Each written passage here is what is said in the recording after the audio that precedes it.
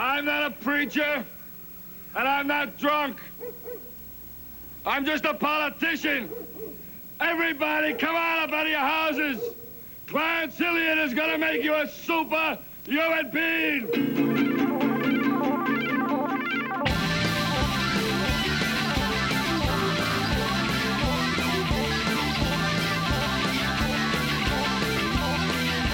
Welcome, everyone. It's our 19th episode of Crackpot Cinema. Wow. Do we have something significant about 19? There was the Paul Hardcastle song.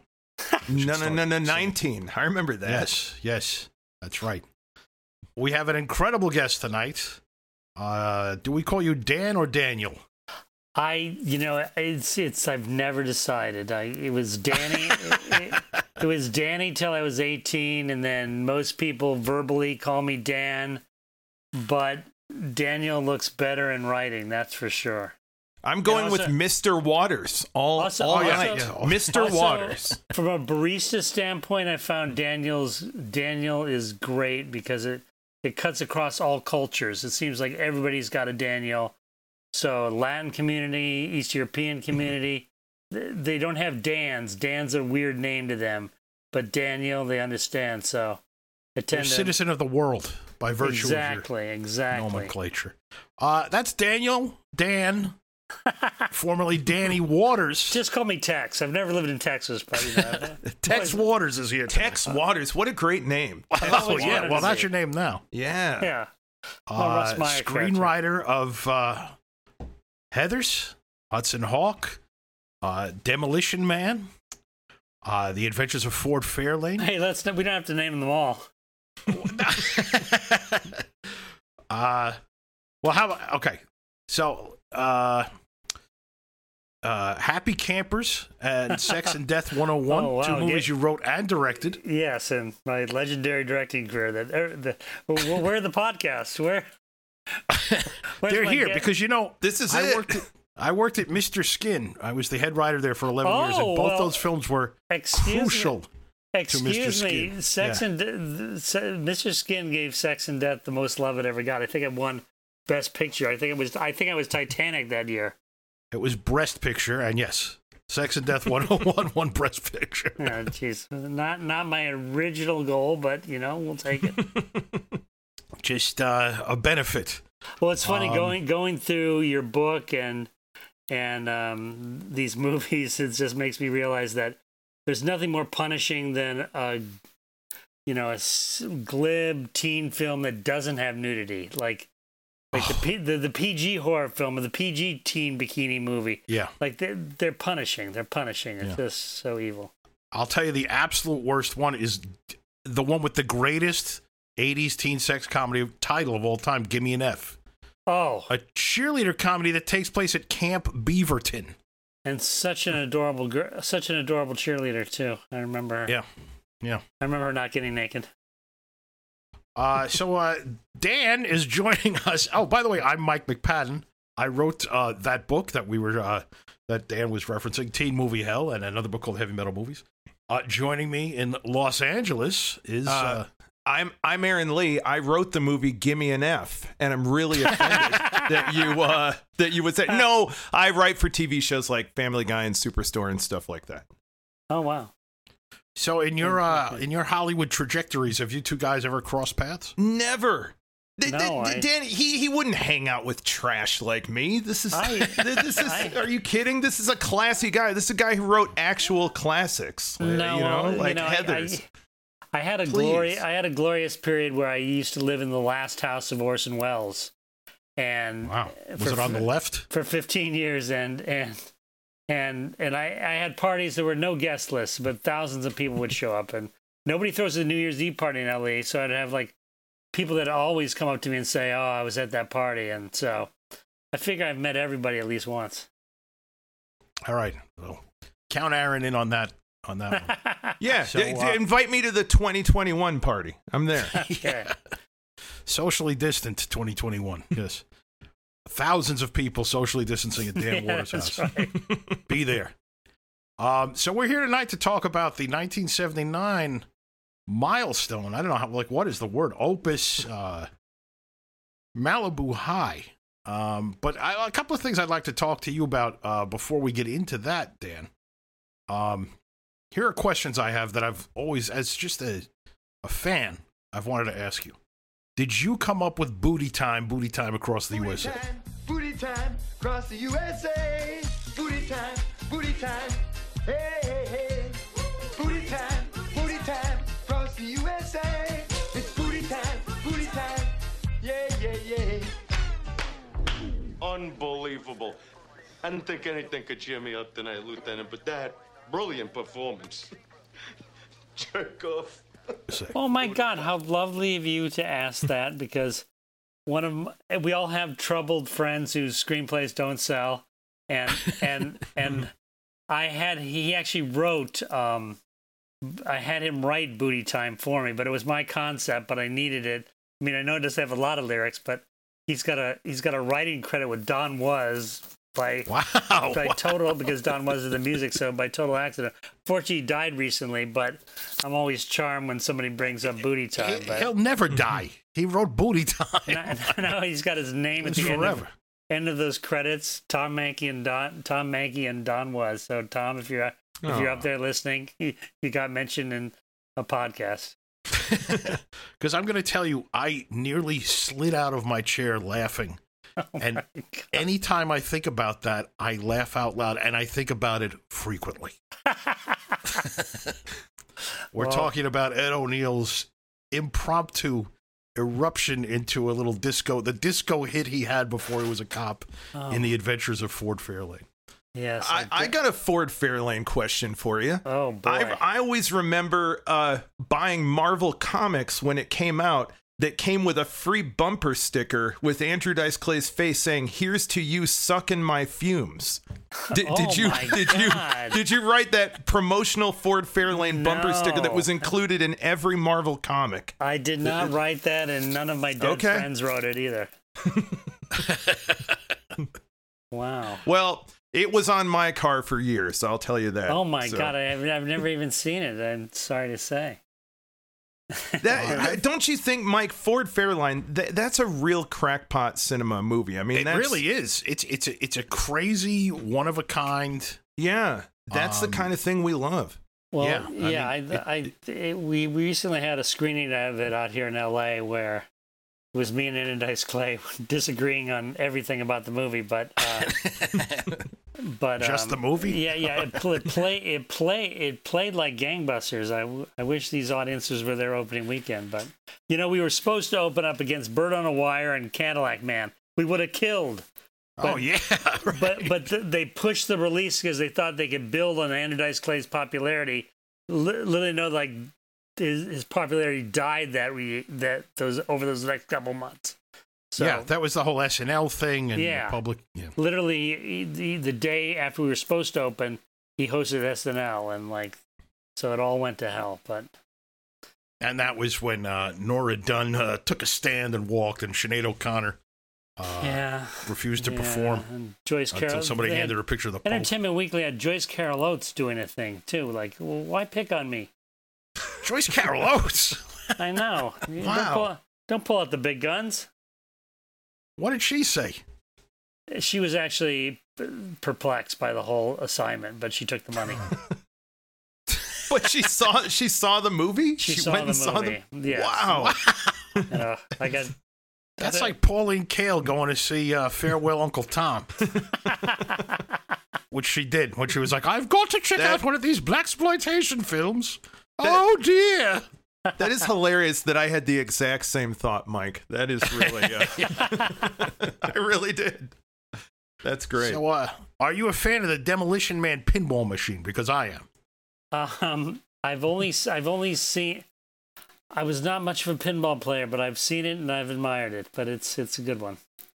I'm a pinball fanatic who's very bad at pinball, so I've fed hundreds of dollars into the Demolition Man machine. I peaked at Shark Hunt, but but yes, it is a great pinball machine. and thank you for reminding me. My last major release was when pinball machines were a big thing.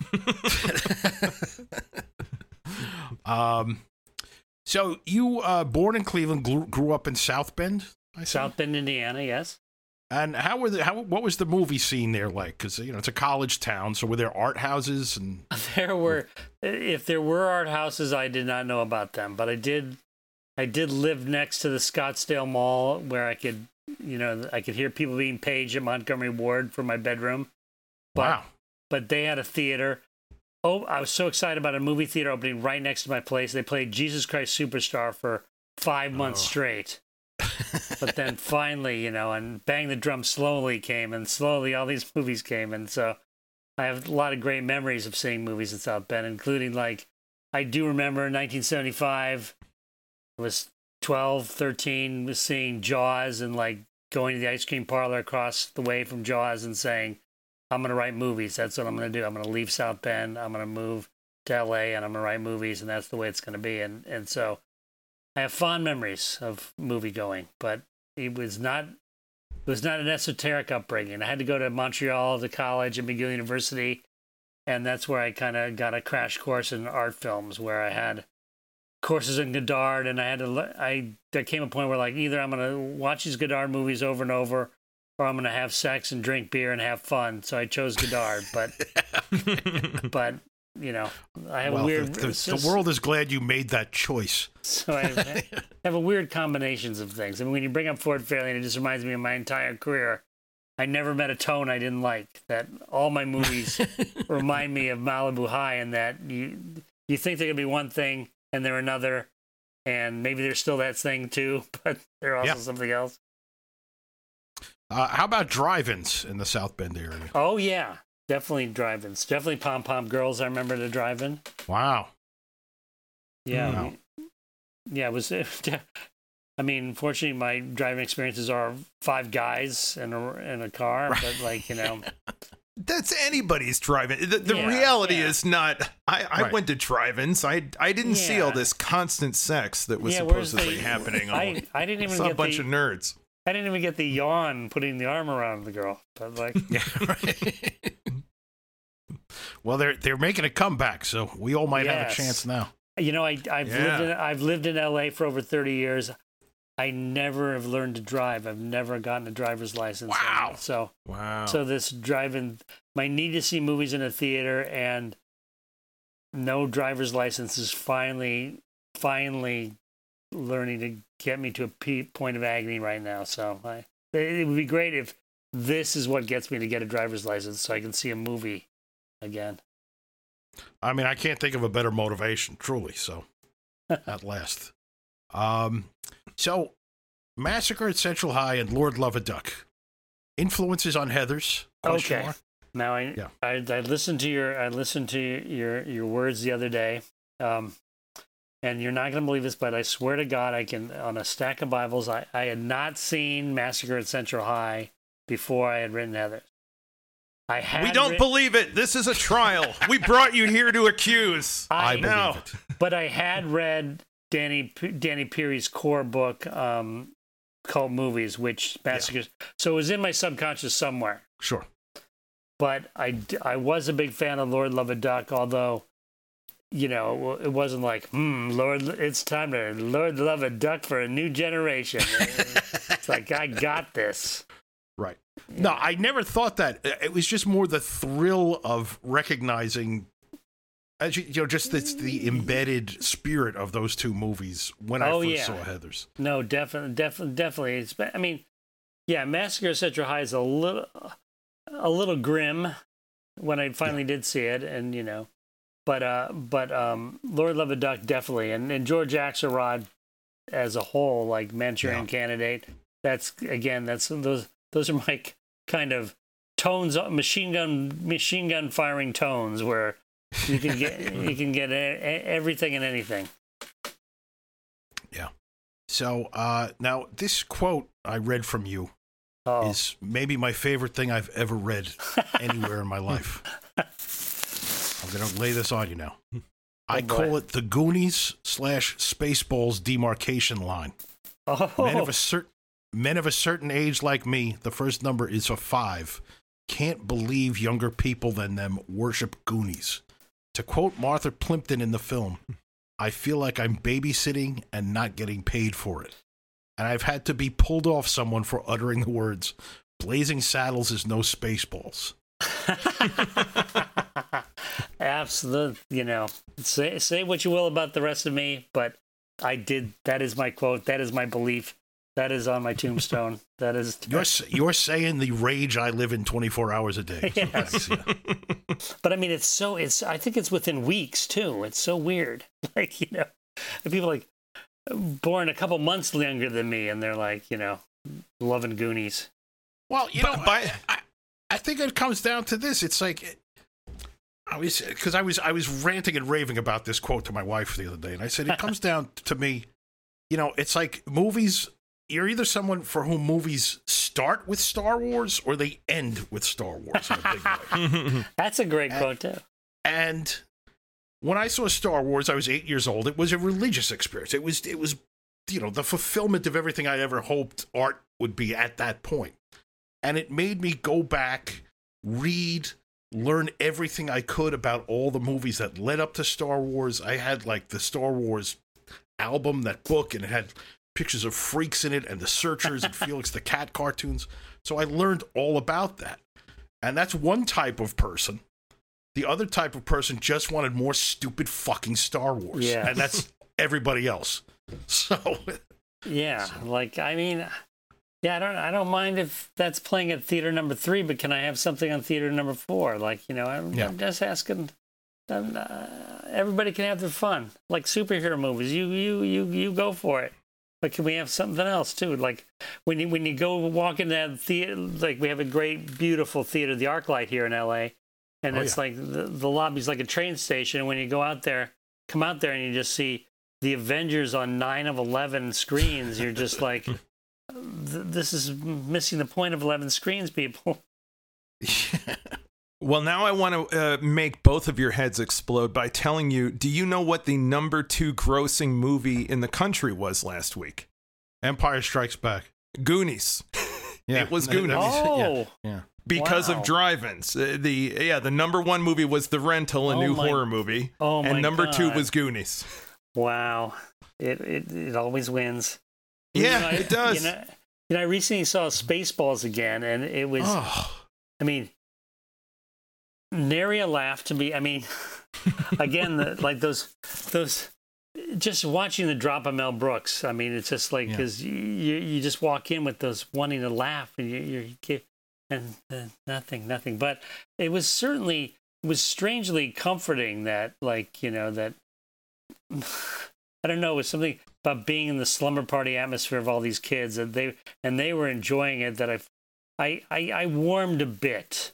But it's still not good. It's still not good. And Daphne Zuniga's blouse kept falling down and off the shoulder, and it was quite erotic too.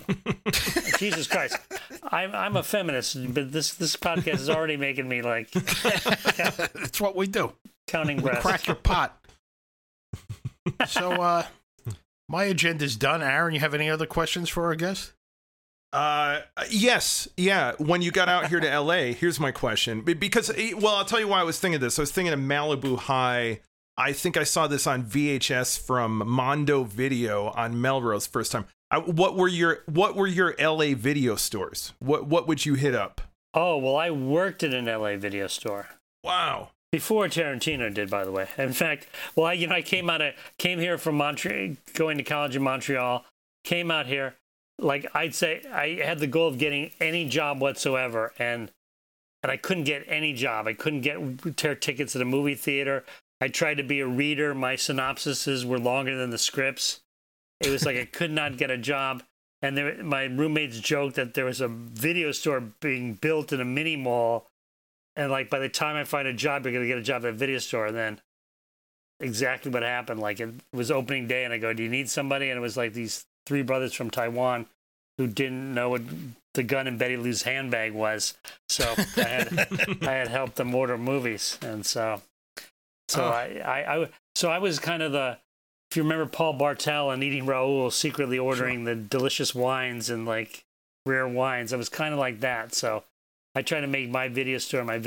And it's amazing. It was just like, I mean, I wouldn't call it an esoteric video store, but I have so many memories of Like there was in fact, just recently, my good friends, Larry Karazuski, who was also from South Bend, and Scott Alexander, who write a lot of biopics. They wrote Ed Wood and People vs. Larry Flint.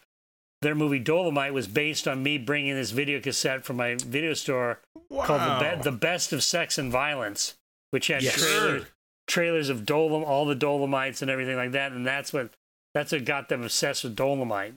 So we have you, for you to thank for my favorite movie last year. That's fantastic. Oh, cool, great. Yeah, and I heard them. I work on the Gilbert podcast, and I heard them. I do the Facebook for the show, and I heard them saying that they had seen the trailers on the Best of Sex and Violence, and I was thrilled because that's where I first had heard of Dolomite or understood what Dolomite was at the very least. Yeah, that thing is a treasure trove. I had a friend recently make a DVD of it, and I watched, and it's just like, oh my god, so much of this is a core to my being. The Tanya's Island trailer, like, just like Jesus. I have a note on Tanya's Island that we'll get to when we're talking about the movie.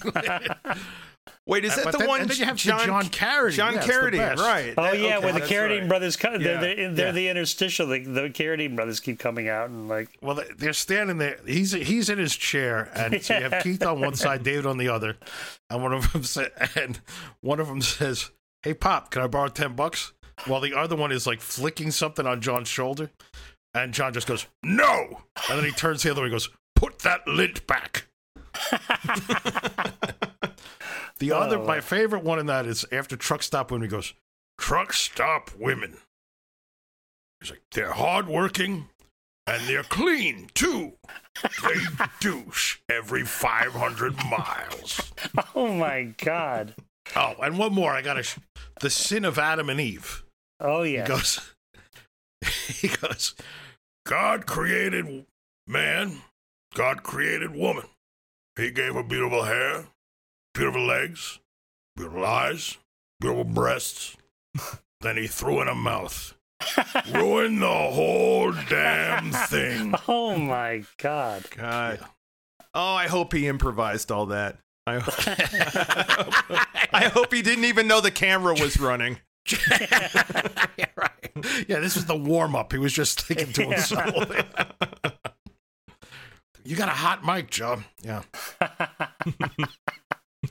So, shall we dive in to Malibu? Oh, my High? God, Sure. yes. I'm going to say I did more research on this film than I've ever done for anything, including, like, my books. So, I watched every minute of every aspect of the Blu-ray last night. I went through, I first discovered this movie from Aaron calling me. I was living in Brooklyn at that point and saying, "You're not going to believe this. You're not going to believe this movie. Just get it. And I had, this was when like the video stores around New York were closing and you could just buy like, they would just give you a bag of DVDs for like $10 and you got what was in there. I'm sorry, VHS tapes. And I had it and I threw it on. And the thing that we were most stupefied, of course, by at first was the SCTV stinger. Oh, it's the gift that keeps on giving. It's just, Oh, yeah. anytime you start to get involved in the movie, like, what? So, I've since seen it, I don't know, a dozen times. I show it to it never disappoints. Always delivers. But Mike, I got to tell you, wait, quickly. I don't remember introducing you to it. So, and I was trying in a frenzy. Did I say how I stumbled across? Because I remember getting it at Mondo Video, but from Mondo Video, yeah, just based on the cover or something. Okay, yeah. God, I mean, we what a find. Okay, so Aaron and I came up with the concept for Teen Movie Hell in 1994. And then he became like a big shot Hollywood writer and an executive producer, Family Guy. And I worked on the book basically for the next 25 years. Wow. But we were sort of gathering and collecting these movies and just watching them casually. I think that's what it was. Okay. And you said this is a gem beyond a gem because we were semi-obsessed with the pom-pom girls and the undercurrent of violence and darkness that exists in that film. Especially like there's a slow motion food fight and somebody shoves a French fry up Robert Carradine's nose. That's I remember Aaron just saying, that looks really painful. Very intrusive. That's right. Well, I think I had the great Malibu High. The way it should be seen is in a basement in Toronto. There was no video cassettes involved. It was I don't know what cable station it was, but it was on cable TV in Toronto. Wow. And I was in my basement of my father's place. And I was in college at the time, but he was living in Toronto, and it was like, it was just an evening of these shitty movies where I was just hoping for a breast or Virginia Madsen's breast or something, like just 1, 2, like, you know, I think I saw California Dreaming first, and that came on first, which is just a terrible movie. And Glynis O'Connor. Glynis O'Connor, God bless her though. Seymour Cassell. So and then I, you know, do I double or nothing and watch another one? And because they were just running this one after the other. Right. And then I watched this, and I had no idea what it was, which is great. Like I have some friends actually simultaneously watching it tonight in this Zoom watching thing we do every Wednesday night. They're watching the movie. Oh, cool. But they've already seen the trailer, and they've read the reputation and everything. But I had no idea what was going on, and it's great because it starts off. I mean, you get the breast right away, which is very nice, and then Yes. well, but then you're like, okay, I know this movie, and then it starts to bring in prostitution, and you're like, wait a second, that kind of isn't that a little real? That takes away the fun. Like, aren't these girls supposed to be horny and free, and everybody's having sex, and it's all fun, and there's people paying? Like, you know, wait a second. And then it gets into the real stuff, and I was like running around in the basement like a gerbil, and I couldn't believe what I was seeing. Was Malibu High then an influence on Heathers? Again, it was not like I had a picture of Jill Lansing and a framed picture of her, but you know, I guess it's in the core of my being, and I guess because to me, Heathers is the same way, and like it's the glory. There again, a sidebar on the glory of having a shitty poster, a shitty, misleading poster. That the poster for Heathers is just terrible. But it lulls you into thinking you know what movie you're going to see. And the same with Malibu High, which I hadn't seen the poster when I first saw it, but still, like, even the title, you think you know the movie. When the audience thinks that they know the movie they're going to see, and the first half hour is pretty much giving them that movie, so of course you were right. And then you pull the rug out from underneath them, that's gold. That's what you got. Like, I tell people today, like, make your first movie a genre, but then fuck up the genre, because the people think they're making the movie they want to make, but they're making your movie by accident. Well, that's great.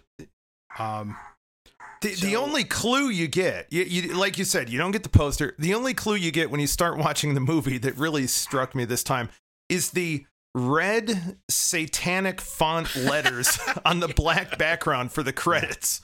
With one of those creepy flute and acoustic guitar jaunty hippie songs playing, just like Last House on the Left. Like, I don't know why that creeps me out. You're so talking much. about the song "Lovely but Deadly" by Steve Myland, Aaron. Yeah, well, it's so funny chilling. you say, because it is the DVD menu, and you know, like like you know, when the movie's over and like you're too lazy to turn off the thing. So I was like cleaning up for somebody coming over, and that song just kept playing over and over. And finally, I've got to get rid of this DVD menu.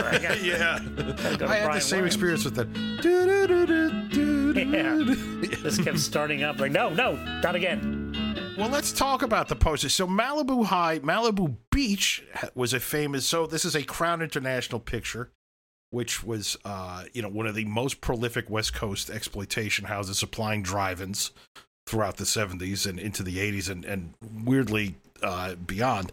But so Malibu Beach in 78 was a girl from behind a painting and who was holding, like, she was on the beach. The dog at her feet is smiling and holding her bikini top in her mouth. The dog had snatched her bikini, which does happen in the movie repeatedly.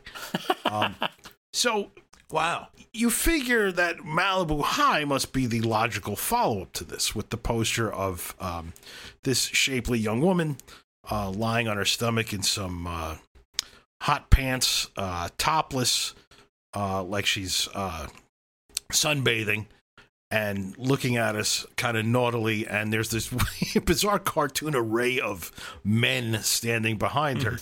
And the tagline is, none of the teachers would flunk her. I can't remember the exact line. But all the teachers want to flunk her. But no one would dare. Yes. Which actually is an accurate tagline. It is, and that's the thing. Yeah, that's weirdly on the money. Yes, man, they want to flunk the shit out of her, man. Well, she does have attitude problems from the jump. So you have the girl on the poster is not Jennifer Lansing, the star of the movie, and what we have learned is that it's actress Mary Margaret Humes, who the producer, what's the producer's name? Who's very talkative. Anyway, he said that he kept saying she was a Playboy model, and I couldn't find that anywhere. Oh, I think she is. Oh, really? Well, she was cast in the first terrible Mel Brooks movie. History of the World. Well, that's what the producer kept going on about. Well, she's the first person to do the "walk this way" joke, which I've always thought was fun. But he kept saying, and she went on to make Mel Brooks' History of the World. It's like, well, no, dude, she was the mom on Dawson's Creek for the entire run of the series. That's what I was yelling at the screen, too. Like, dude, you got a much bigger hook here. Lawrence Folds. That's his name, Lawrence Folds. That's a name that's going to come up a lot. So, But did you hear the reason that Jen Lansing would not do the poster, which cracked me up? She demanded tons of money. She wanted, and just her attitude in this movie, she's so shitty about everything. It was hilarious to me to think of her walking into his office naked, smoking a cigarette, saying, I want $1 million. Give me $1 million or fuck you. And that's the story of the Valley Girl poster as well, is that Deborah Foreman of Valley Girl wanted $5,000. What? Yeah, to appear on the poster. And they said, okay, we don't need you. So the actress who is painted on the poster next to Nicolas Cage is actually in the movie. She plays his ex-girlfriend that he has a little... a little romantic to do with in the bathroom at the punk club. Wow. So, I don't understand. Don't understand these people. Everything is connected. Why wouldn't you want to be associated with Malibu High? I don't get it. Lawrence Folds tells this story repeatedly that there was apparently an AP Wire story went out that people were breaking theater display cases to steal the poster. And it got noticed by the writers on The Tonight Show, and Johnny Carson had Mary Margaret Humes on to talk about it. And before she came out, he was apparently standing next to a giant, bus stop display, 4 foot by 6 foot display of the poster, and then had her come out and talk. And she claimed that she was offered the lead of the movie, but her schedule wouldn't allow it at the time. And he's like, that's a lie. But so I looked everywhere for the clip. I couldn't find it. But I did find that she was on The Tonight Show in November 1979. The movie opened in Los Angeles in September 1979. Her fellow panelists that night were Robbie Benson and Tim Conway. Oh, my God. Yeah. And it's a great poster, but I'm not going to lie. I feel guilty that I did slightly less research for this because I went to get my Blu-ray and realized I got it. I got rid of it because I didn't want it in the house with my 13-year-old and 10-year-old daughter with that cover. But because I'm like, they don't need that influence. But what I did do this week that was just as inappropriate was I was playing them the old Runaways song "Dead End Justice." You know that song? Oh, it's the best. Yeah, it's a great thrills and pills and And we were just because we were listening to goofy old songs and I knew that would crack them up. But they were crying, laughing, listening to that. And I realized this movie is a Runaways song just come to life. Wow. This is just an hour. This is just a living Runaways song. I'll take that. Yeah. The music was not done by the Runaways, though. Yes. Oh, God. Which I mean, that would have been too much. So, yeah, and now Mary Margaret Humes makes a nice living acting in Hallmark Channel Christmas movies, which seem to be on constantly, 24 hours a day, 12 months a year. So, so should we just, shall we walk through the movie, as we say here? Just kind of start at the beginning and go on through? Hell yeah. So, Normally we would do like a thumbs up, thumbs down thing, but there's no thumbs down even possible No. here. It's just great.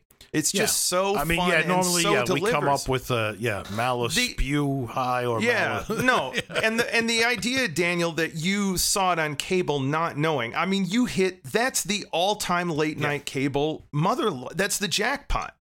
I can't think of Absolutely. any other movie that would have delivered as much, and be so satisfying. Well, Yeah, it delivered payloads and layers I wasn't expecting. So that it was like, Yes. I got every. I didn't get just one late night cable movie. I got all of them. I could take the rest of the month. Yes. Take the rest of the summer off. Like all the food groups. Yeah. So, so we have, the opening, very kind of like acid spiked wine folk song, Lovely But Deadly, which was the one of the original titles of the film. The other was it began life as High School Hit Girl. Then became A great title, by the way. completely. I mean, kind of gives it. I mean, kind of a perfect title, but takes away the fun of having the rug pull out from it. But still, terrific title. And then Death in Denim. Pretty good. A weird title. Teen Terror, very generic. Then Lovely But Deadly. Finally, after Crown Internationals bought the movie, which had a total budget of $56,000 and Crown paid $25,000 for it, they changed it to Malibu High. And Lawrence Fold says that the movie has made, through the years, more than $10 million for Crown International. Wow. Which is conceivable, which is definitely believable. Nice. So the lyrics are actually, like the tagline on the poster, they're pretty true to the movie, but they're sort of from the point of view of Kevin, her ex-boyfriend, who has dumped her for snotty rich girl Annette. But it says, Lovely but deadly, I took your love, thinking what you said to me was real. Now there'll come a time and there'll come a place, oh yeah, someone will find out what you've concealed. And it goes on. We'll put these lyrics on social media. And it repeats at the end. And when you say from the... It repeats at the end 3 times. Someone will find out what you have concealed. So. And when you say from the perspective of her boyfriend, Kevin, it's worth noting, Kevin sucks. Everybody in the movie sucks. Everyone is a terrible piece of shit. Top to bottom. It's one of those like Gasper No universes where everyone is a monstrous person who deserves to die. It's amazing. Oh, but boy, Kevin sucks. I had that feeling about her mother, who normally, like, I sort of remembered always just the victim of this rancid child in her house. She but sucks. No, the mother's awful. She's terrible. The mom sucks. Yeah, everybody's. So the movie opens up and No, Jill that's Lansing. her friend. Her friend goes through a lot. I was feeling for her best friend, Lucy. This can't be I said the words, this can't be a fun evening for you many times out loud watching the movie, because she's got to listen to her friend bitch, and her friend is the bitch of bitches bitching and getting drunk just with her, and it was like, I felt bad for her. And then even Lucy is given that monologue once they sit and get high together, where she's like, oh my God, did you see that girl in class who the strap broke and her top fell off and she was flat chested like a boy? Oh my God. Even she is shown to enjoy, like, when I get my chance to be sadistic, I will be. So they even refute her in the moral universe, and she's just as awful as the rest. Wow. Yeah. No, I thought that was very like European, to build sympathy for Lucy and then pull the rug out like, oh, she's just as awful as all. Lucy's played by Katie Johnson, who is the daughter of Russell Johnson, the professor from Gilligan's Island. Saw that. Who appears in... Acting royalty. Yeah, the Dynasty. Yeah, they are the Barrymores of Irv Slivkin films, because her pop Russell was in Hitchhike to Hell, which was director That's Irv Slivkin's good too. previous movie a year before this. Yeah, that's a good movie. Yeah, I just saw that. I saw the Blu-ray of that recently. That's a fun one. Well, it's not fun, but fun is not the word, but it's good. So Jill bursts into the scene. She's in bed. Her mother yells for her to wake up. She's nude. She immediately reaches for a cigarette, goes and checks herself out nude in the mirror, smoking. and right away we know who this person is. And I was thinking, like, there's no character like this that I can think of other than Nomi Malone from Showgirls. I had seen your comparison to Showgirls, and I was like, that is brilliant, because, you know, this is an essay I haven't written for The Atlantic yet, but in praise of the verisimilitude of a bad line reading. Like, there's something, Yeah. Yeah. I don't think we appreciate in real life how many bad line readings we hear in real life from day to day, of like kind of the strident cussing and like kind of but the tone is off and it's screechy and weird, and like to actually, like, so instead of saying go again right away on a set, you're like, oh my God, this is actually feeling more real than real. Like, because when Elizabeth Berkley and Showgirls, you know, we all have friends who are, you know, maybe in the sex industry, but you know, sometimes they don't speak like noble suicide girls, like, you know, with cult. They've got that kind of like screechy voice, and so I was like, oh my God, this is more real than real. Like like I always love when Cate Blanchett tries to play a real person. Yeah. Like, she can't do it. She cannot. There's a scene in Carol where she's like cooking while she's on the phone, and it's like just watching an alien training film. It's crazy. but Jill Lansing in this movie is just like, okay, this is every horrible aunt you've had, only as a teenager. Wow. Perfect. Yeah. And the only when you say other characters to compare it to, the only other comparisons I could think of were John Waters movies, like maybe like Right. Female Trouble, Divine, who also, Right. you know, made a career out of that bad line reading thing you're talking about. And then the only other thing I thought of was like, she's kind of like a teenage female Danny McBride character. Oh yeah. Like I could see Danny McBride remaking this and playing her, which would be hilarious. But yeah, and this was it for her. This was one and done. Oh, too bad. She Too joins the likes of Clinton Spilsbury in The Legend of the Lone Ranger. Oh, and, yes. Nick Apollo Forte in Broadway Danny Rose. Oh. And akin to Nick Apollo Forte, apparently, according to Lawrence Folds and Tammy Taylor, who plays Annette, she eventually morphed into this character in the process of making the film. And Tammy Taylor, sort of diplomatically called her a diva. Yeah. Well, Yeah. yeah. Well, yeah, it's, you have it's no Kim. problem imagining that. Yeah, I mean, No. Yeah, No. definitely. Now, let me ask you this. If this came up on the commentary track, I read somewhere that supposedly the screenwriter is a famous screenwriter under an alias. Is that correct? They were playing possum. They wouldn't tell. They wouldn't tell us who it was. No kidding. So do you think that's true, or do you think they were just trying? It was ballyhoo, that they're just trying to get you excited. I know it was Sterling Silliphant, just because I like to say the word Sterling Silliphant. Do you think William Goldman did a pass at the script, and that's why it's so good? I'm not saying it was him, but he did do a pass later. You know, Nunnally Johnson and Ben Heck did Ben it Heck together. script that somebody found. I see. We have the same go-to old screenwriter. I think Nunnally. I've learned over the years Nunnally Johnson's funnier than Ben Heck, but you know. Yeah, I mean the credited name is John Buckley, and my note here is I was secretly hoping it was Jim Buckley, the co-founder of Screw Magazine. You know, I don't know if you know Mark Hoyk, who did that. I'm sure he knows. We could badger him to. Yes, let's find us. out. We'll do a follow-up on that. Yeah. Yeah. And the script, you know, Mike, you and I sometimes talk about 70s movies that had like unnecessarily profane scripts. And this one was not only so perfectly profane and vulgar, but I could have gone with I just want to hear her say fuck in every line, basically. And just so many great, hilarious, and not just the quotable dialogue, lines. but the bird flipping, perfectly punctuated flipping of the bird.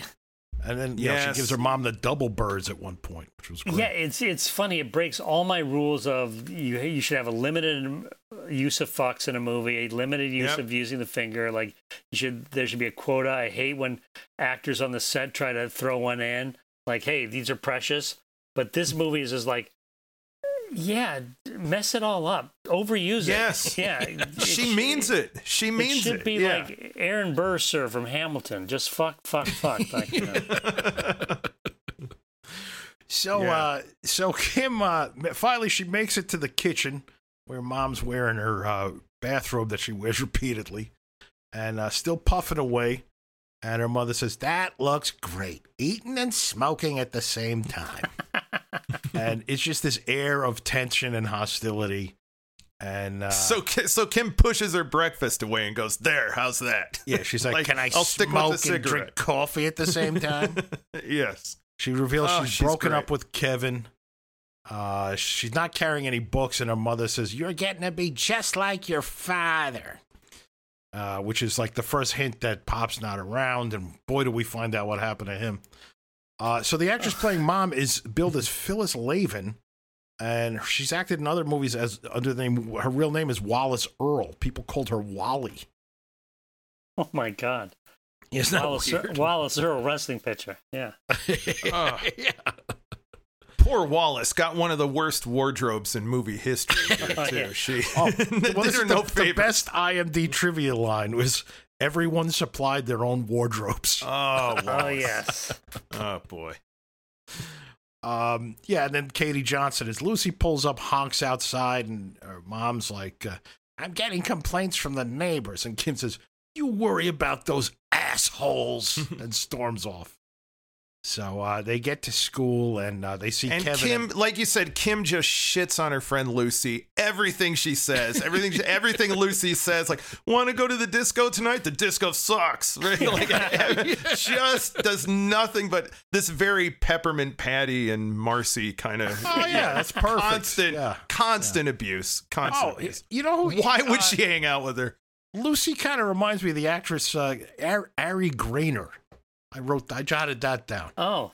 It's a little side note. If Danny McBride does remake this film, which we expect him to after this episode. After this, yeah. Yeah. So they get to the school parking lot and they see Kevin with his new girlfriend Annette, played by Tammy Taylor, and that's when She sucks too. Oh boy, does she ever suck! She really sucks. Yeah. And and that's when Kim, barks out, "Her father is Harry Ingersoll," which is like the funniest name. He owns half the town. Yeah. So I was like, Harry Ingersoll sounds like somebody. So I looked it up and I just found some old like military. There was a Captain Harry Ingersoll who died, and that was it. So yeah, so Tammy Taylor really does, she really stands out as Annette Ingersoll. She is like, if Kim is like a nuclear bitch, Annette is like a daisy cutter bomb bitch. She's like like maybe one rung down. And Tammy Taylor went on to a prolific TV career on shows like Happy Days and Chips, and then she was a regular on the soap opera One Life to Live. In 1984, she was in two of the odder movies I covered in Teen Movie Hell: Love Lines with Michael Winslow. Oh yeah. And Meatballs 2. Have you seen Love Lines, either of you? I can't. I recommend it. It's a Battle of the Bands movie. It's good. I've done it's a funny. movie with Jim Poorman Trenton, but he was That's in right. others. But Yeah. And K-Rock Love Lines is extremely influential to the writing of Heathers, much more than Malibu High or Massacre at Central High or even Lord Love a Duck. But I had not actually seen the movie. I think I arrived in L.A. before I was in. We did not make it to the shores of Canada, so I missed it. We're gonna fix that because we'll have to have you back to talk about Love Lines at some point. I want to see it. Especially when I read about the the inadvertent skinny dip scene. So Yes. yeah. I did my teen movie hell reading today. Oh, good. It's inspiring the sentence that I never thought I'd say.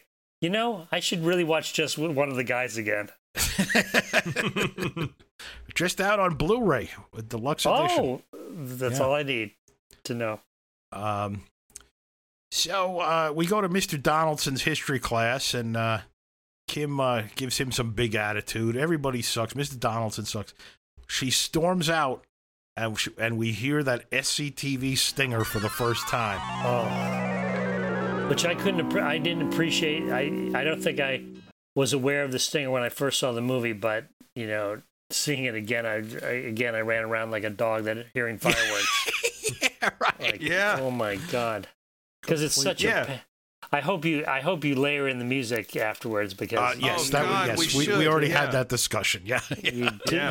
In fact, anytime I pause or have an awkward silence, just put it in again. In life, yeah. It is used to punctuate the most horrifying changes. I mean, it is music. It is music made to go to commercial, and they're using it like Franz Waxman. Like, you know, it is like to punctuate beats. It's ridiculous. And sorry to just jump the spoiler, Mike. I know you're going to be upset, but the fact that Kim, Jill Lansing, screams in her mother's face, maybe Daddy wouldn't have had to kill himself if he because he. What? No, it's Daddy had to kill himself because he couldn't get it up anymore over you. No. And then you get that little stinger, which is completely insane. It was an aneurysm. So, you know, then she confronts Kevin in the library, and he has one of my favorite things he says to her is, "I heard about your grades. You probably won't even graduate." Yeah. And she is determined to graduate. Boy, is it a big deal. More than anything. Oh, man. With top grades. Grades. Yeah, that's right. So he announces, no, he's not going to the dance with her. She's still, like, pathetically asking if it's possible. And he says that, you know, no, Kim and I are going with style. And then she storms off, and she goes home. Mom is dusting, and this is one of the best monologues, not just in this film, but in any film. Mom is in her robe again, dusting with her own supplied bathrobe. Says, "You could have looked decent once in a while instead of worrying about dirt and dust and greasy buildups. Maybe then you wouldn't have driven Daddy away, and maybe Daddy wouldn't have had to kill himself because he couldn't get it up anymore."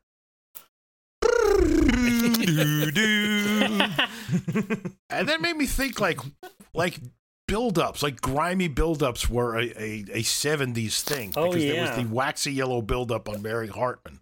Yeah. It was such a running gag. This then kind of smash cuts. We don't get the SCTV. We get the stinger instead is this disco song. And we go to the high school dance, which was shot in a Mexican restaurant. And every inch of it looks like a Mexican restaurant. Completely. Yes. Once you know that, it's the greatest. I mean, it's the greatest anyway, but there's another level. I mean, you can smell the fajitas. So let us talk about the music in the movie. It is canned, as is the vernacular in the biz, I've heard. So I Shazammed all of these songs and got IDs on almost all of them. So, when that disco song or the dancing song, the first thing I got was called "Let's Do It" by The Stoned. And I was like, "Oh, that seems pretty cool." And then Mark Hoyk on the commentary said that song was Disco King, and it came from the KPM library, which has recently been like rediscovered and rated by like hipsters and DJs and EDM artists. So I think, and I looked up Disco King, and it is the same song. And then I looked up "Let's Do It" by The Stoned. And I believe that is like a hip EDM remix of Disco King. Oh, wow. So we could throw our own dance in a Mexican restaurant. We will. As soon as this episode launches, we'll have a virtual Zoom dance in a Mexican restaurant. And So- by the way, you know it's a disco in the movie because they walk outside to the exterior that looks like a church, but has a guy sitting next to a standee that says disco. It on says Larry's Disco, Larry's Disco. Yes. So that's how you know it's which I guess is a nod to producer Lawrence Folds, who was 18, by the way, when he produced Wow. this movie. Yeah. And is in it twice. He's one of the kids in the disco, and then later on he goes to the Ingersoll Beach House for the fateful showdown at the end there. One of those teens. So then Kim goes outside, and here we meet Tony the pimp. Oh, and can I just say, she leaves, and Lucy doesn't want to leave, and Right. Kim says one of the shittiest things to her in the whole movie. She turns to her and says, "You're just going to have to lose your cherry on your own time, Lucy," which is such a terrible thing. Like, you're just an awful person, Kim. Just drive away, Lucy. Jeez. Get away. Yeah. It's funny when you describe these scenes. People think, oh, well, they're not going to be that harsh in the actual movie. When you see somebody, when you see an actual woman instead of three guys bitching about it, that it's going to be a softer touch to it, and it's worse. So much more nasty actually seeing it in the movie. Yes, it's worse. So Yeah. Tony the pimp is played by Brooklyn native Alex Mann. He played Shelley in I Drink Your Blood, and he was in a lot of sex films, softcore sex movies, and probably a few hardcore, but for Joe Sarno and Mike and Roberta Findlay. And he played gay characters in a movie called Once Upon a Body in 1968 and Microwave Massacre, which is the only other writing credit of co-screenwriter Thomas Singer from 1983 Microwave Massacre, which is a movie we should cover on this show at some point. Yeah, that's a real movie. Yeah, that's a fun. Yeah, that's a good one. And you know who Danny McBride would have to cast to play Tony? Obviously, is James Franco. He's got a real James Franco vibe. Wow. That Tony. Oh, you know? man. I'm telling you, I might pitch this tomorrow. I might go on and do this. Mr. Waters, Mr. Lee, perhaps let's put your heads together. Come on, are you in? Come Put all on. your juice, your industry juice together. Get Danny McBride on the line. We can come up with $56,000. That's what they took to make it. Come on, we can do that. So Kim wants some weed, and her question to Tony is, "You got any stuff on you?" And his response is Raquel Welch stacked? So he either yes, by the way, yes was the answer. It's for the record. Yeah, So, for those who don't know. He wants, as was the vernacular today, ass for grass or $20. And she says, $20? What do you think I am? The late Howard Hughes or something? That was great. That was a great line. There's a lot of. I mean, I know I'm being naive of how much things cost back then, but there's a lot of things where people overreact to the prices. I feel like in this movie. I mean, it wasn't the 1940s. It was Right. $20. I had a $20 bill in my hand in 1978 as a kid. You know. Yeah, right. So, and then we go to Kim and Lucy at home with the 4-foot bong on the table, and this leads to the flashback to Kim's dad's suicide, which looks eerily like a porno movie of that day, like one of those Avon 7 porno films, like those rough East Coast adult films where she's wearing like a see-through like baby doll that has her hair in pigtails. Oh yes, and pigtails. Sees Pop swinging on a rope. Yeah, and it's all sad because Kim got drunk, and then you're like, oh no, she's an alcoholic because of all her pain. It is. I mean, this is where we're really getting into the dark stuff. Like, Yeah. And where you're weirdly like, oh, this movie is genuinely on her side, like genuinely sympathetic and compassionate to her. The movie wants her to graduate with top Yes. grades. Yeah. Poor Kim. So yeah, the next Poor day, Lucy. Poor all of us. she's dressed in what's supposed to be like a much sexier outfit than she's worn in the past, but it just looks like everything else she'd been wearing up to that point. Yeah, that is true. But it was a skirt. She had been wearing jeans. It was a skirt. So yes. The pigtails always sell a lot. Yeah. Yes. Yeah. And she goes to Mr. Donaldson's class, and he tells her she's dressed too sexy, and she offers him the deal, and he says, I'm not interested, and she says, I'll be at High Point. And of course he's going to show up there. Yeah, because he's a scumbag, because everybody's a scumbag. But I love the way these teachers don't play it leering. They play it like really dull teachers who do say no. And then when they show up, they don't say, oh, I'm a pervert. Oh, I can't believe I'm coming. They're just like, yeah, of course I show up. Right. It's the 70s. We all know what's going on. Yeah. You think I'm not going to come? Really? All right, I'm here. Let's go. High Point. Let's rock. So Mr. Donaldson is played by the actor Roger Perry, who he looks like, and I was hoping he was the guy who played the headmaster, Mr. Parker, on The Facts of Life, which would have been great, but it's not him. But, oh no, he looks like that actor. His name is his real name is John Yates, using the name John Grant, and he has a great he has a great bit part filmography. He was ball player in Fear Strikes Out, reporter in the 1966 Batman movie, policeman in Simon King of the Witches, photographer in Evel Knievel from '71, the George Hamilton movie. And police officer in the Clash movie Rude Boy. Wow. He's also in Hitchhiking. I like how I've seen all these movies and couldn't pick them out of a lineup. But yeah, he's also in Hitchhike to Hell, and another amazing Irv Slivkin film that we'll talk about after we get through this, Suddenly the Light, which we have to track down and find now. So, never heard of that. No, me neither. Before this epic research undertaking.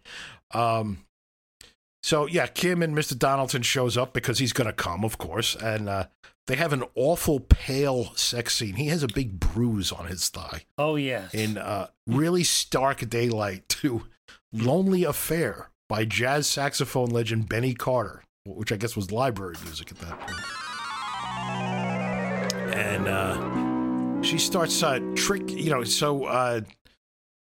Kim says not only is she going to get top grades, she's going to use, use sex to get the top grades. She wants to go to work for Tony, who has wanted her to, he's wanted to pimp her for a while, and he needs to see if the action is good. And she, looks very pissed off as usual. He chews gum, and they go in the back of his van. That song is called "Mood Macabre" by Stan Tracy. And then we get the semi-comical montage of Kim turning tricks.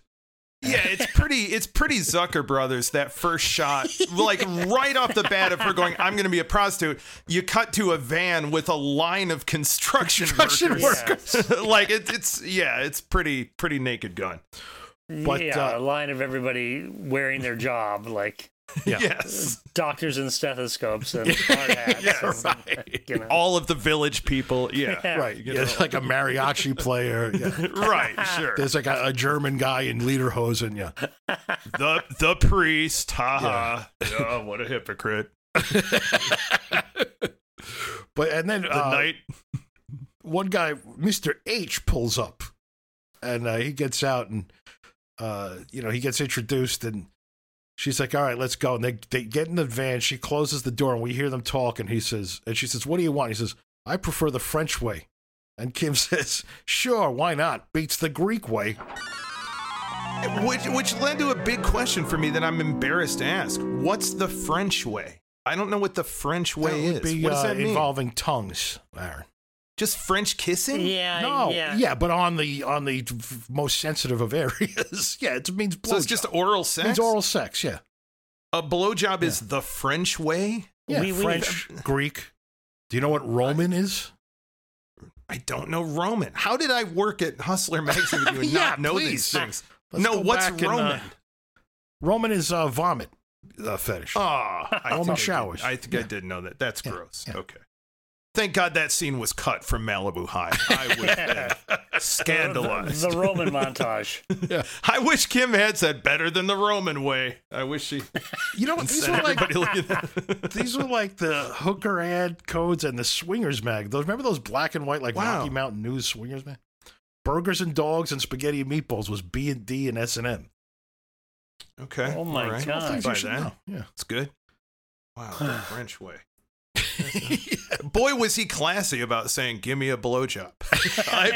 I prefer the French way. What a Yeah. gentleman.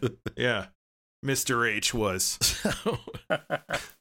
So during the construction worker lineup, the song on there was Guanabara by Kai Rautenberg and the Continental Strings.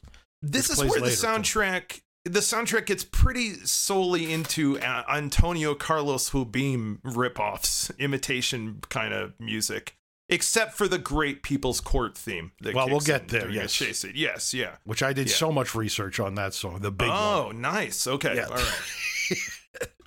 Boy, that song rocks. Mr. Waters, I was looking to impress you, and I hope that's happened.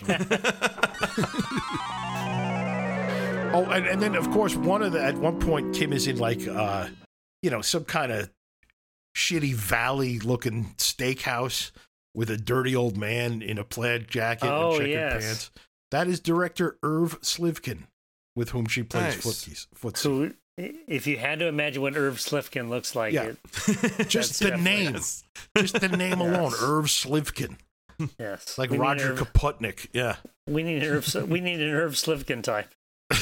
Well, I am Irv the can director. help We know what you mean. We know exactly what you mean. So Kim starts holding out cash on Tony. She's cutting side deals with. She buys a little MG car, and then she decides she's going to blackmail Mr. Donaldson. And he says, "Nobody saw me go up to High Point with you." And then she says, "Well, I'll tell your wife about the half-moon birthmark on the cheek of your ass." And I Yeah. really like specifically the cheek of your ass, not the crack of your ass, not the hole in your ass, the cheek of your ass. Yes, Good and one. the bruise too. Yeah.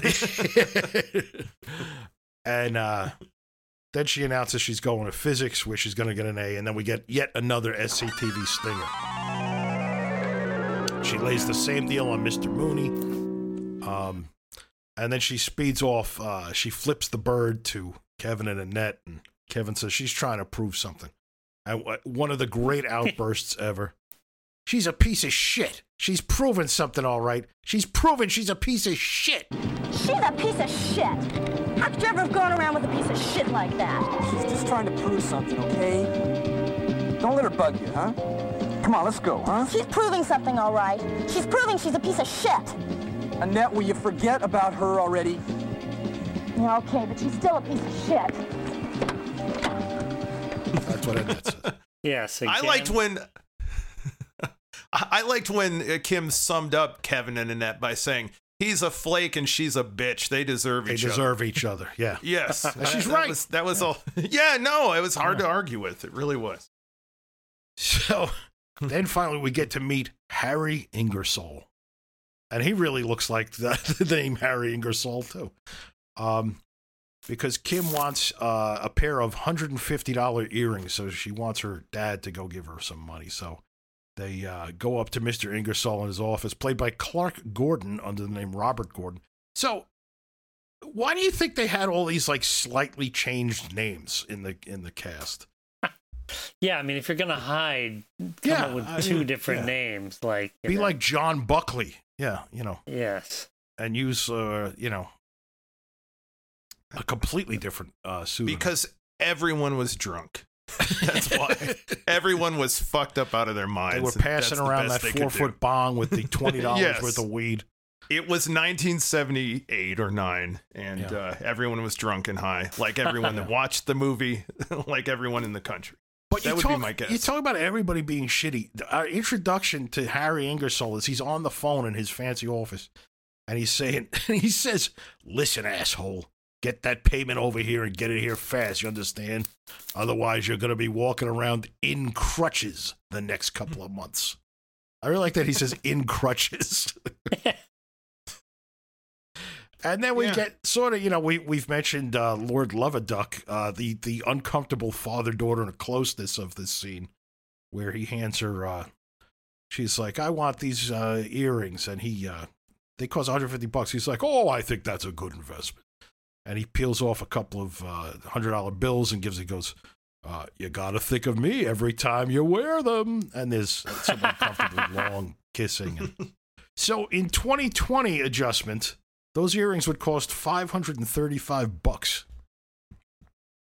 Well, okay. Wow, So that's $20 serious. for weed, they freaked out about, but Well, $150 earrings was not a problem. The Ingersolls play by their own rules. They own half the town. Yeah. No kidding. That's Ingersoll money. And then we get a little Kevin and Annette love scene on the polar bearskin rug. Which is so creepy. She's adorable. She's adorable. She's also 3 feet shorter than him, which I could not help but disturb. It really me. was a Mutt and Jeff moment there. Yeah. Yeah. I always like hot Mutt and Jeff sex.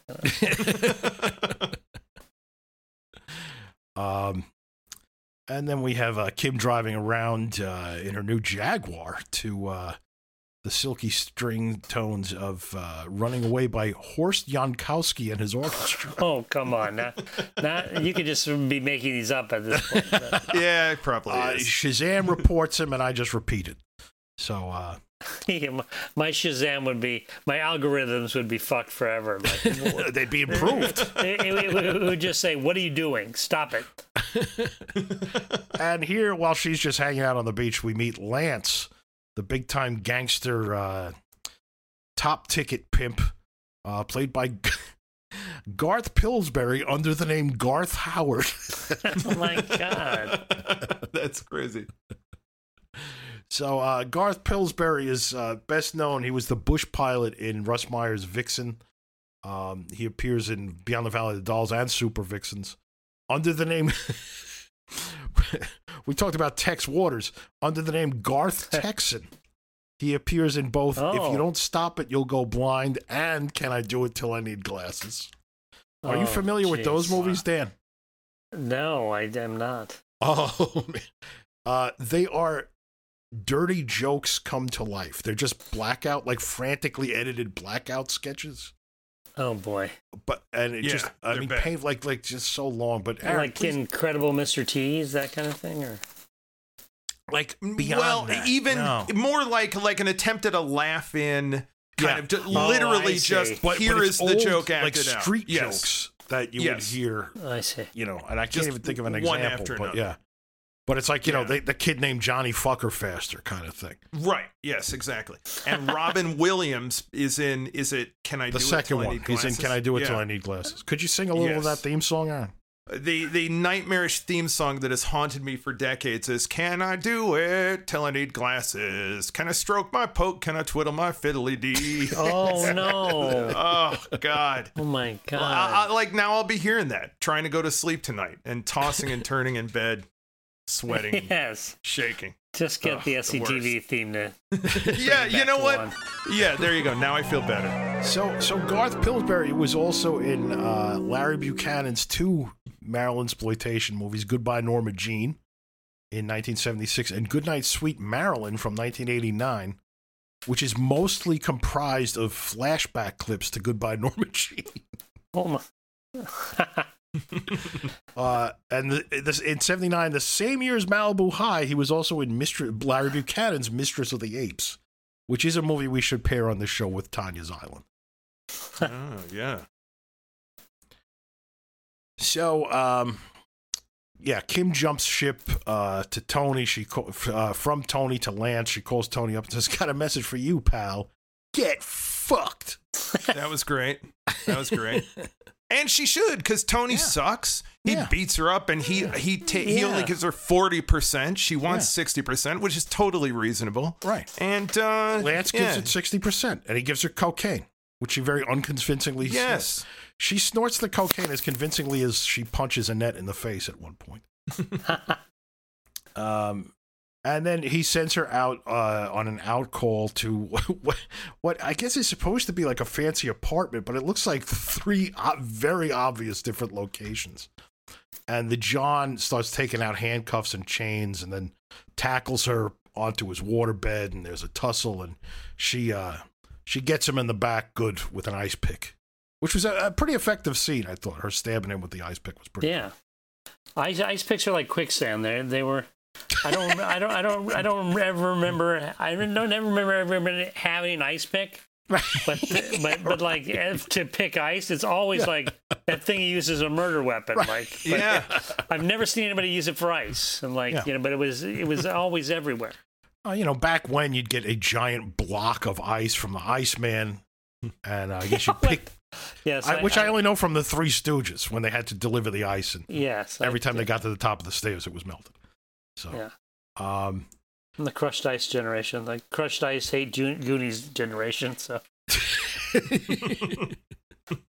So afterwards, Kim says like she doesn't feel bad. She feels almost good about killing the guy. And Lance is telling her this is good, and he says, don't sweat it, baby.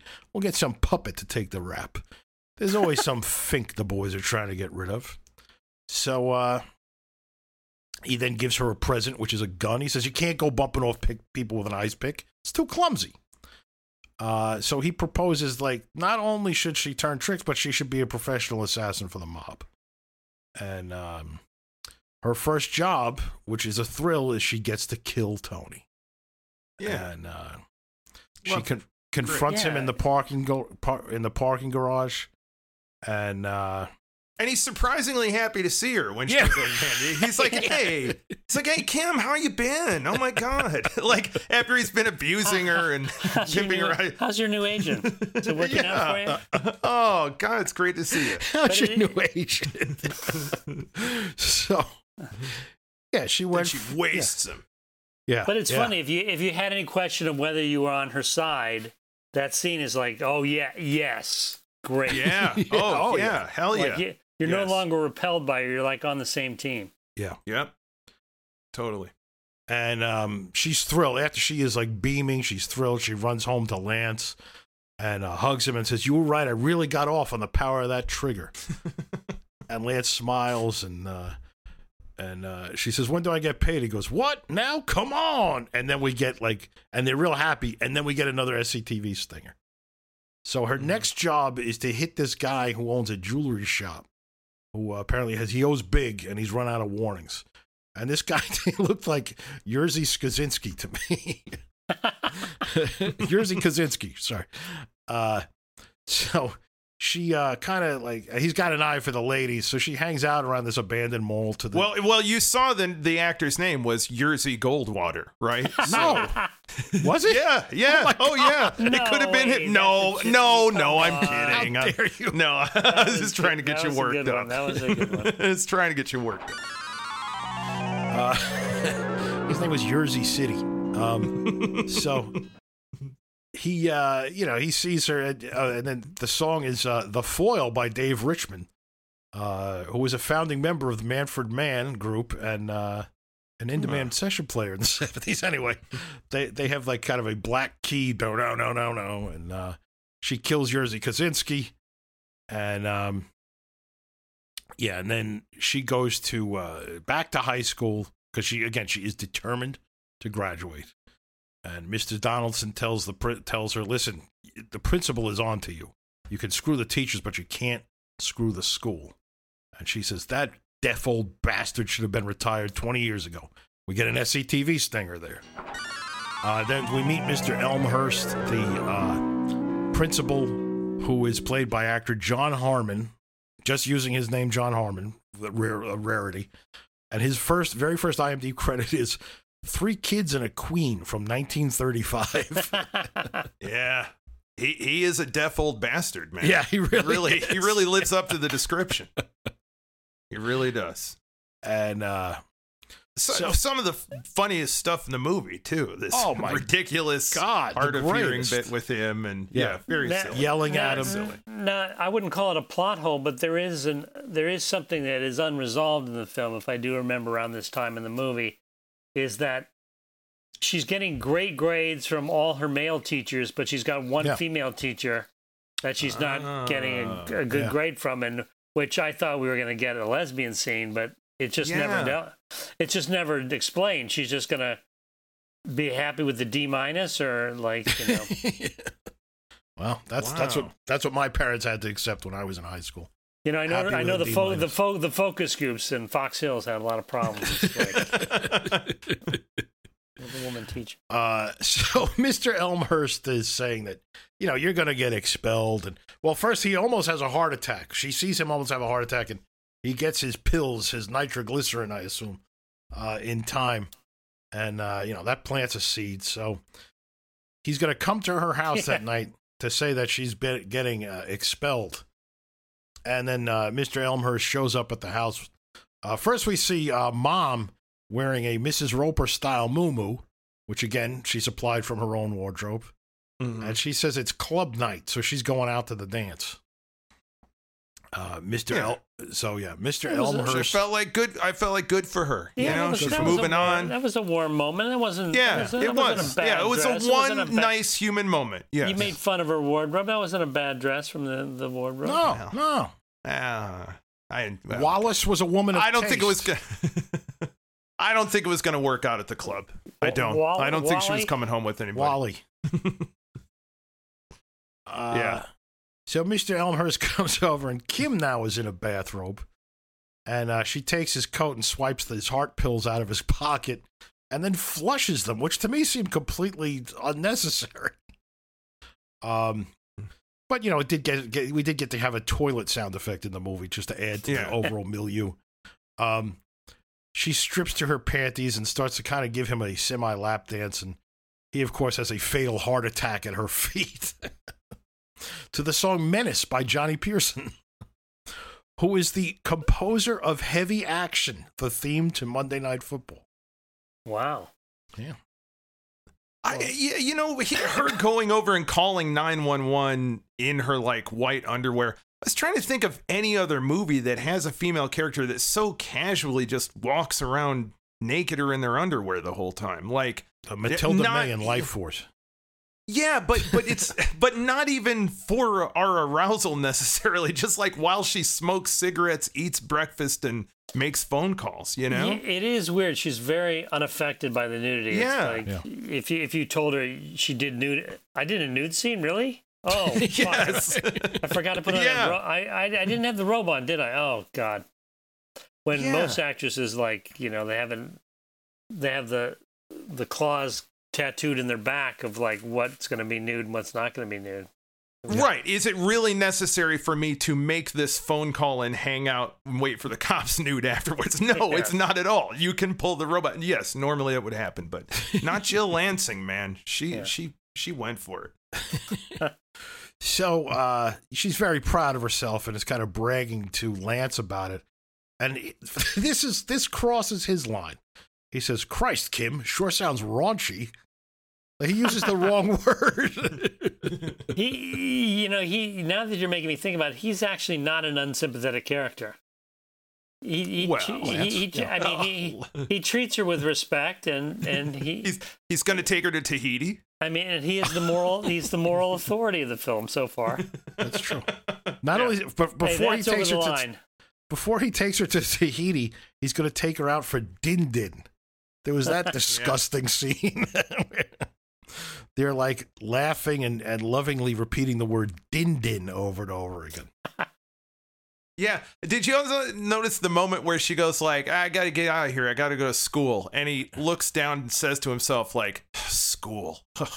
Like, I can't believe I'm dating an 18-year-old.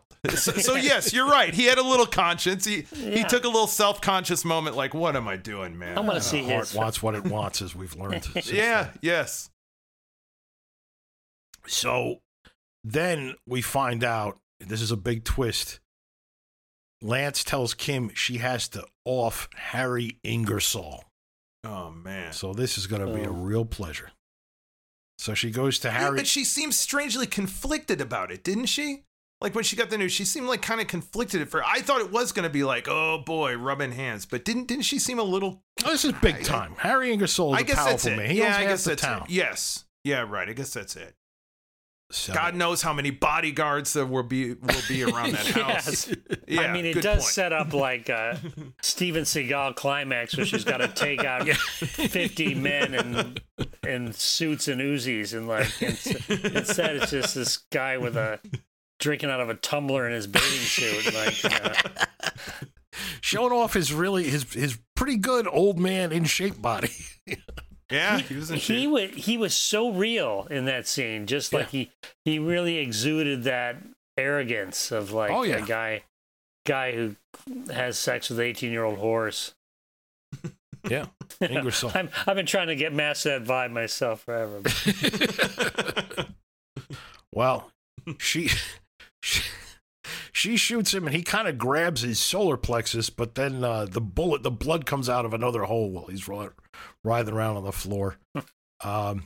Just then, after she kills Harry Ingersoll, Annette and Kevin and the gang pull up Riverdale style in their jalopy with surfboard on the top. They're hopping out of the beach house at the beach house, and Annette notices Kim's Mercedes.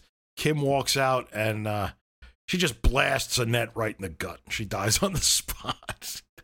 Yeah. And this kicks off the big final chase, set to The Big One by composer Alan II, which we all know as the theme from The People's Court.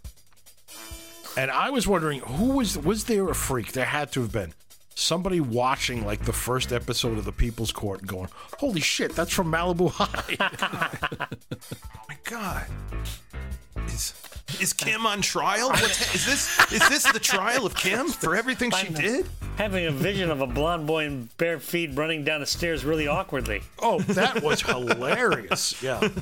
That was pointed out by Tammy Thomas on the commentary. Like, look at Kevin run. It was really funny. That's an unplayable scene. Deanna Day-Lewis could have trained for years and not be able to pull that scene off. Like, that is a steep staircase. And like, yeah.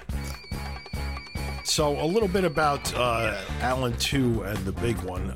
He was a British composer, wrote a lot of library music, popular in the KPM library, and British TV themes. The Big One was originally written for a 1975 UK crime series called The Hanged Man, about a construction magnate who fakes his own death to find out who's been trying to kill him. This is just a funny side note. One of the villains in The Hanged Man was named Turtle. And he was so popular, he got his own spin-off series, Turtles Progress, which is so hilariously British. Since then, the big one, of course, has been used a lot to denote a court scene, and usually comedically. It was also his likely unwitting career ticket as a big-time hardcore film composer. The Big One turns up in Radley Metzger's Barbara Broadcast and 2 Gerard Damiano movies, Never So Deep and The Satisfiers of Alpha Blue, which both came out in 1981, the same year The People's Court debuted. Barbara Broadcast also features Alan Toole's White Elephant Walk, and his song The Detective turns up in the very weird porn movie called Punk Rock, as well as Never So Deep. And Wanda Whip's Wall Street uses a whole bunch of Alan II music. So now we all know that. That was where the People's... Think of that when you think of the People's. Jeez. Wow. And for all of that, I assume he made zero money. Right? Well, like they weren't... Like he wasn't getting checks, was he? He's got to get People's Court checks, doesn't he? People's Court? Yeah. People's Court. Yes. Yeah. I would imagine. But But all this, it was all like Malibu High. But Never So Deep, I don't think he was getting a lot of royalties on that. Yeah. He retired on the Satisfiers from Alpha Blue checks. Yeah. And this they run on the beach, and once you know this, now Aaron, do you know they end up at this rocky point on the beach? Did you recognize that, or do you know what those rocks are? No, they look so. I mean, I know the answer. Well, please tell it. Please. But when they said the answer, I go, "My God, it is." Yeah. No, now, completely. And when I greet my friends who are watching the movie right now, I'm going to have that as my background for the Zoom. It's perfect. It's the exact same point on Malibu Beach that Charlton Heston sees the Statue of Liberty and pounds the sand. Oh my God. Two unforgettable climaxes on the same patch of beach. It's No kidding. and those rocks really haven't changed. They're still got that same dark, jagged quality. One day we're all going to have to, after the world is finished ending, we're all going to have to go out and meet each other there. Yeah, no, I'm going to have my romantic comedy in there. Yeah, one way or another, lay face down as the surf washes over us. So, Yes. Kevin finally, she's pointing the gun at him. He says, "Bitch, goddamn stupid fucking bitch, why don't you just shoot that thing?" And this is my favorite Kim line in the movie. "Sure, creep. Why not?" Then we hear a gunshot, and Kim falls over, and we see two cops dressed like, the guys from Car 54. Where are you? Those cop uniforms. Yes, Officer With a shotgun. Yeah, it's Officer Tootie and Francis Muldoon. Take out Kim on the beach. And not Kevin. So disappointing. You're like so hoping Kevin would die. And I was like, Kevin lived. It was so disappointing. Yeah. But boy, face down the beach and then the end. Get out. Get out of the theater. Yeah, Everybody go home. Yeah. Well, they replay the Lonely Affair by Benny Carter song. So yeah. Great ending. Yeah.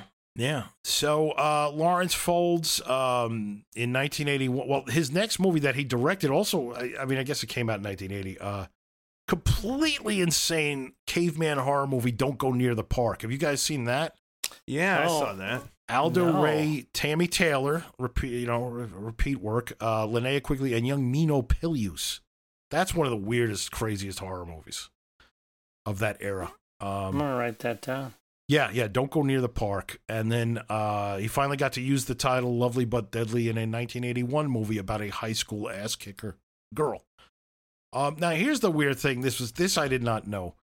So Young Warriors is apparently some kind of semi-sequel to Malibu Beach. And apparently was made under the title Graduates of Malibu High, but it was never... esteemed horror journalist Michael Gingold pointed out on my Facebook page, it was never actually released under that title. And that is a crazy movie, very much deserving of a Crackpot Cinema episode. And I would say shares at least some level of insanity with Malibu Beach. What do you think? Yeah, well, certainly as far as lulling you into thinking you know what movie you're seeing, and you're definitely don't know what movie you're seeing. Yeah. I mean, I think I told you that. I happen to know that there was going to be a terrifying, horrible rape in the movie, but like all the comedy scenes leading up to that, they seem like rapes themselves, and they're more almost as disturbing.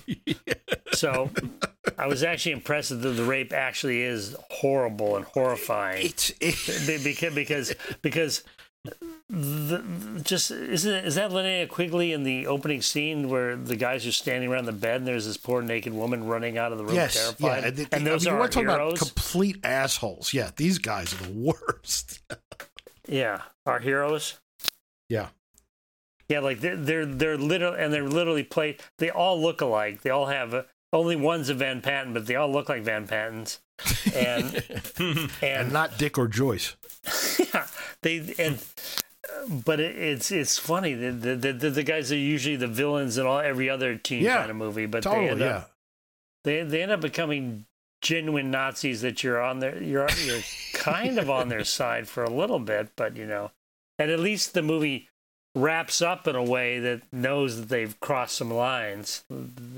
They get the Jill, they get the Jill treatment too. So. Yeah, and and then I sent you guys the this LA Times article that Ghost director Darren Sarafian claims he came in and took it over from Lawrence Folds, who produced Malibu High and is credited with directing Young Warriors.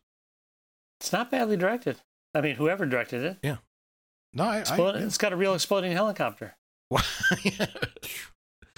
And it opens with a graduation ceremony at Malibu High, followed by the on-screen announcement. These are the graduates of Malibu High, and this is their story. So it's tied in there. And then the kind of sepia photos at the end with like graduates laying together in the grass with their heads touching. Like, wait a minute, was I watching the wrong movie all this time? What happened? they changed the channel on me, but Now, and it also plays into my theory that I explore in Teen Movie Hell, that these Crown International beach movies are all interconnected. And most blatantly by beach bully Dugan, who appears in The Van and Malibu Beach. But then Vanner Steve is in a number of these movies. And to imagine that it extended all the way to the mid-'80s and jumped over to Cannon Films, the way Kin jumped from Tony to Lance, is really mind-blowing. So, where does my chauffeur end up in this? Yeah, that was it for Crown International. That was the scandal that did them in. Do you know about that? They oh yeah, inflated the grosses to say it was the number. It beat The Color Purple at the box office. And they they got in trouble. Yeah, Wow, it was reported. I saw that on Entertainment Tonight. They were like, surprise at the box office. It was probably Dixie Watley at that point. Wait, for My Chauffeur? My Chauffeur. I don't know this story. Okay, this is like I want a whole like quiz show style movie about this scandal. This is amazing. I love funny. this. They lied about My Crown Chauffeur. International The profits. They reported said it was a fake mistake. growth. Yeah. This is an honest mistake that they said their movie was #1 and over the. It's probably higher than Color Purple. If I had to rate every movie I'd ever seen in my life in order, it'd be higher than Color Purple. But Imagine Spielberg at home watching Entertainment Tonight, being like, "Oh, son of a bitch."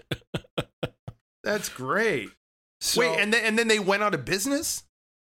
And it effectively ended Deborah Foreman's career too, apparently. Although, if she was wanting $5,000 to appear on the Valley Girl poster, maybe she was trouble anyway, but who knows? We don't say that. Wow. So, let's talk a bit, just a little bit about Irv Berwick, the director. He directed in 1959 The Monster of the Piedras Blancas, which was certainly that one rocks, man. Completely awesome. That's a badass monster movie. Local TV that's got to be growing up, and one of my favorite monsters of those cheesy, like the best costume, so cool. Yeah, he's from the Angry Samoans. The Angry Samoans album cover. Yeah. Oh, he's great. Yeah. And then Hitchhike to Hell, which we touched on. But so here's the movie we have to track down now. Suddenly the Light. The official description is this. A teenage girl gets involved with a bad crowd and a downward lifestyle. A Christian conversion leads her out. Based on the true life story of Beverly Oliver Massagey. So, looked up Beverly Oliver Massagey. The first thing that comes up is a Jimmy McDonough Facebook post. The great hero Jimmy McDonough of BuyNWR.com and also author of The Ghastly One. Are you familiar with that book, Dan? Oh, of course. Oh, yeah. Okay, great. So he says of her, Beverly Oliver Massagey, she starred in Dale Barry's outrageous Hot-Blooded Woman, claims to be the mysterious Babushka woman present for the JFK assassination, turned into a drug addict while married to a Texas mobster, then became an evangelist and a Christian ventriloquist. And that funny Christian Jesus album cover water. with the woman with the curly hair and the glasses who has the dummy that looks like her, that's her. Like every time there's a weird album cover website or an Instagram post. We got to see this. So that's a must. We got to do that. So wow, we've talked a lot about Malibu High, and Dan Waters, thank you so much. Anything else you want to touch on? You didn't mention the LA Times review. Oh, compared please, compared it in one single paragraph. Compared it to Isabella Johnny and Adele H and Louise Brooks and Pandora's Box. So Kevin Thomas has been known to maybe inflate things once in a while, but that was pretty impressive. I mean, is Kevin Thomas still alive? No, he is not. Okay, good. Do you think maybe Jill Lansing was blackmailing him the way she had in the movie? Oh no, Kevin Thomas was famous for being it was pre-Rotten Tomatoes, but right. he would ruin a lot of 0% ratings. Let's just put it that way. Okay. Like he was like Heaven's Gate's the most famous one, which is since people now say it's a masterpiece, but at the time it was a crowning masterpiece. Kevin Thomas, and then nothing else. Like that was like he was the one who went out for it right away. You know, I have to tell you, Dan, I just thought of this. One of my favorite, most tortured pieces of writing was a review of Heathers I read in some rock and roll newspaper in San Francisco that concluded with this broken sentence that said, an interesting film, comma, but not, I think, dash, industry buzz aside, dash, an interesting one, a good one. Sorry, I blew that, but Oh, jeez. it's like that has stuck in my head. Like, what kind of monster wrote this? What kind of monster? Well, I remember. wrote this? Yeah, well, I remember all my reviews, but yes. Well, now you have that. Heather's my favorite. Heather's insult was, Waters' dialogue is so arch he could build a second high school on top of it. And yes, the film critic out here at the time for LA Times was Sheila Benson, and she had seen the movie at Sundance, and she spent literally months saying it was the most despicable movie ever made. But then, by the time the movie came out, she couldn't do a complete teardown of the movie, but she definitely said this movie is insulting and devious and weird, but she did my favorite review. Waters is hardly uninteresting. Like, I'm like, well, that's about the low, but I'll take it, you know. Yeah, sure. Dan, hardly uninteresting Waters. Tex, hardly uninteresting Waters. Yeah. Yes.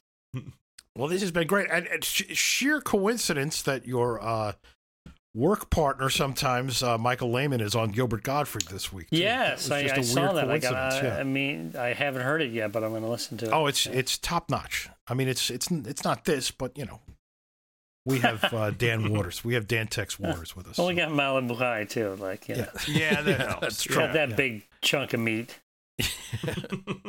Well, this has been spectacular. Anything else we want to say? All good. I think that's good. Yeah. So yeah, I guess we ask our fun. guests to say our outline is crack or get off the pot, but put a little Tex Waters spin on it if you would. Oh my God. I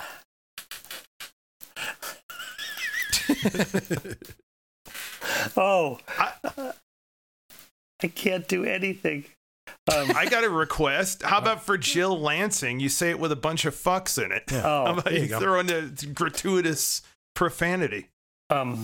Crack while being pot is not no, it's not good. No, crack or get off the $20 pot. Piece of shit on the pot. There we go. Piece of shit. Episode 19. Thanks so much, everybody. Thank you, Ben Reiser. Thanks, Dan. Thanks, Ben. This was great. Okay.